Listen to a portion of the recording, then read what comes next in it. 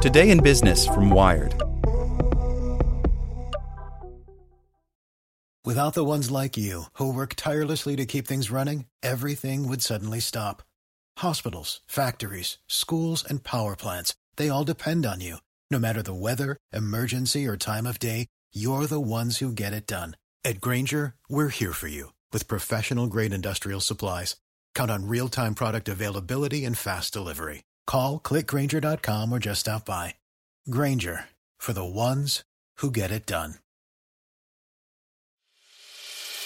As a longtime foreign correspondent, I've worked in lots of places, but nowhere as important to the world as China.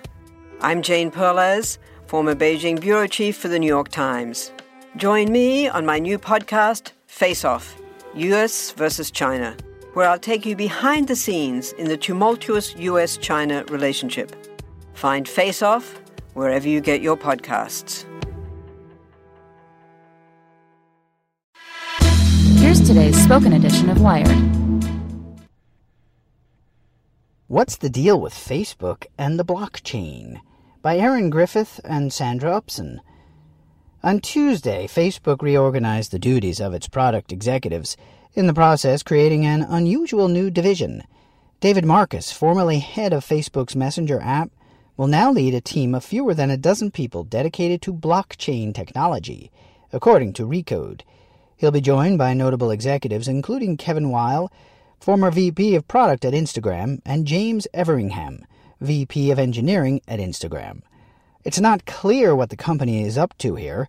Facebook representatives did not immediately respond to questions from Wired.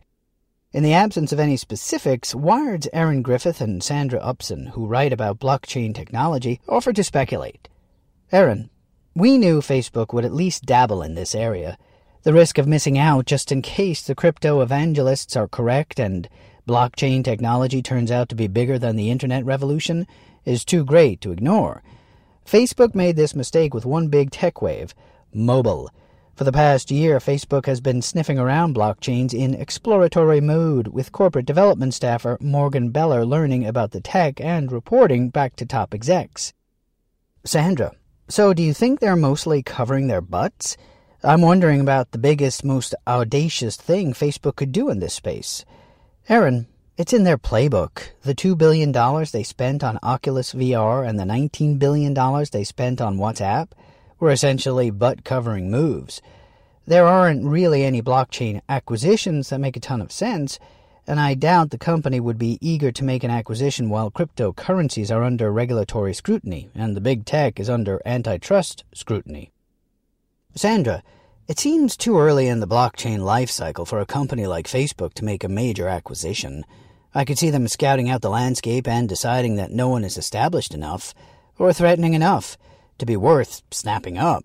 Erin, even before today's news, there's been plenty of speculation about what Facebook could do here. One example that bubbled up after the Cambridge Analytica scandal is to use blockchain technology to give Facebook users more control of their personal data. But like a lot of blockchain-related ideas, it seems more speculative than a legitimate use case. Sandra, let's play that out for a second. A personal data blockchain would have to be private. Otherwise, everything you posted could be read by everyone on the internet. So maybe a user owns her data. But in practice, I don't see how that translates into anything meaningful within the walls of Facebook. The company would surely still use the data to sell and target ads, and if a user decided to leave the platform, the data would still be written into Facebook's blockchain. Recode's report suggests Facebook might use blockchain technology for encrypted data storage, though I'm not sure why that requires or would even benefit from a distributed ledger.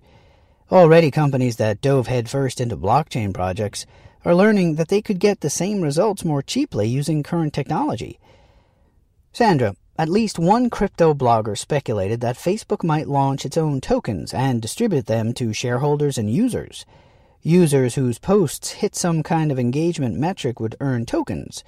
If users held Facebucks, or whatever they're called, they'd have a personal financial stake in the platform's success.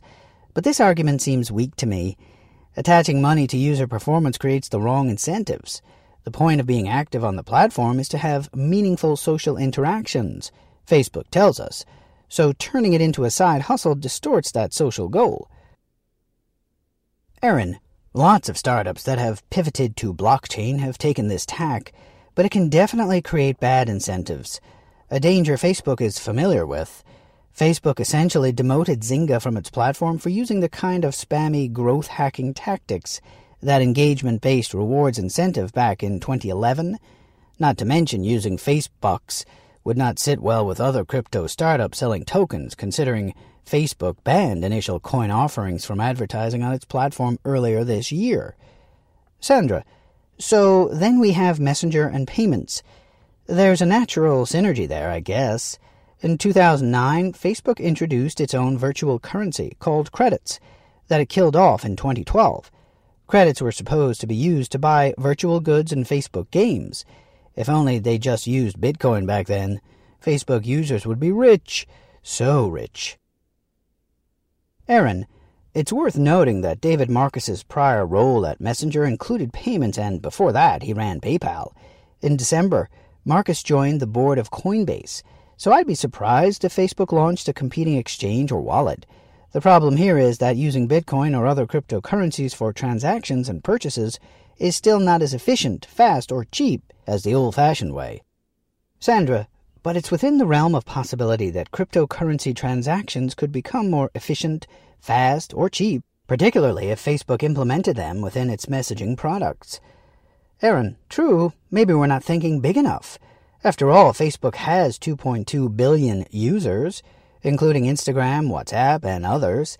Its products have a cumulative 5 billion users, though some of those use more than one product. In theory, Facebook could create a new global currency.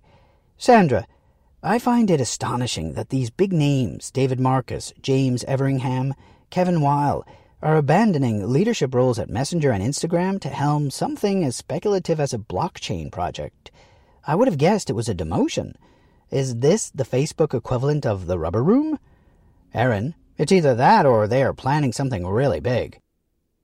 Jesse Hempel, this is David Marcus's M.O. He rises up to sit in a big chair and then abandons it for a tiny startup. He was CEO of PayPal and then left to run a product for Facebook. That product was Messenger, and it became the product. So it suggests to me there is a larger plan afoot. Sandra, we also know that figuring out blockchain tech was one of Zuckerberg's personal challenges for 2018. Gone are the days when he committed to exercising or learning Mandarin. Now he wants to restore at least the impression that Facebook's users have some power over their experience, and the blockchain fits into that narrative perfectly. As he wrote on January 4th about decentralizing technologies, including cryptocurrencies, I'm interested to go deeper and study the positive and negative aspects of these technologies, and how best to use them in our services. Aaron, at the time I cynically thought Zuckerberg threw in that mention of crypto for employee morale. It's not very cool in Silicon Valley to work on ad tech, especially at a company that's been under constant criticism for the past 2 years. But crypto is very cool at the moment. I understand Facebook has a very active internal group of crypto enthusiasts at the company. The subject has even come up on the company's internal Q&A board. Staying on the cutting edge of hot tech trends goes a long way with employees. Sandra, one benefit that Google derives from its sprawling structure is that employees who get burned out working on, say, ads can go work on a wildly different project, medicine, internet balloons, without leaving the company. Maybe blockchain is a similar employee retention tool for Facebook. Aaron, Google employees can also work on blockchain tech for Google's cloud business. Sandra, it's almost like the big tech companies are playing catch-up to Wall Street, which powered up its blockchain skunkworks years ago. Amazon has a blockchain product, an IBM competitor of all things, and Apple is also up to some blockchain shenanigans, with a December patent application on using the blockchain to certify timestamps. Aaron, yep, even though some Wall Street CEOs have been dismissive, we're now seeing serious moves into crypto trading from the likes of New York Stock Exchange and Goldman Sachs. Of course, blockchain and crypto purists say the entrance of big corporations goes against the very spirit of decentralized currencies, but plenty of others are cheering on the moves because they help the nascent, overhyped crypto sector with the one thing it needs most: credibility. Sandra, And these days, Facebook could use some more of that, too. Credibility plus blockchain? What's not to like? Without the ones like you, who work tirelessly to keep things running, everything would suddenly stop. Hospitals, factories, schools, and power plants, they all depend on you. No matter the weather, emergency, or time of day, you're the ones who get it done. At Grainger, we're here for you with professional-grade industrial supplies. Count on real-time product availability and fast delivery. Call, click Grainger.com, or just stop by. Grainger, for the ones who get it done.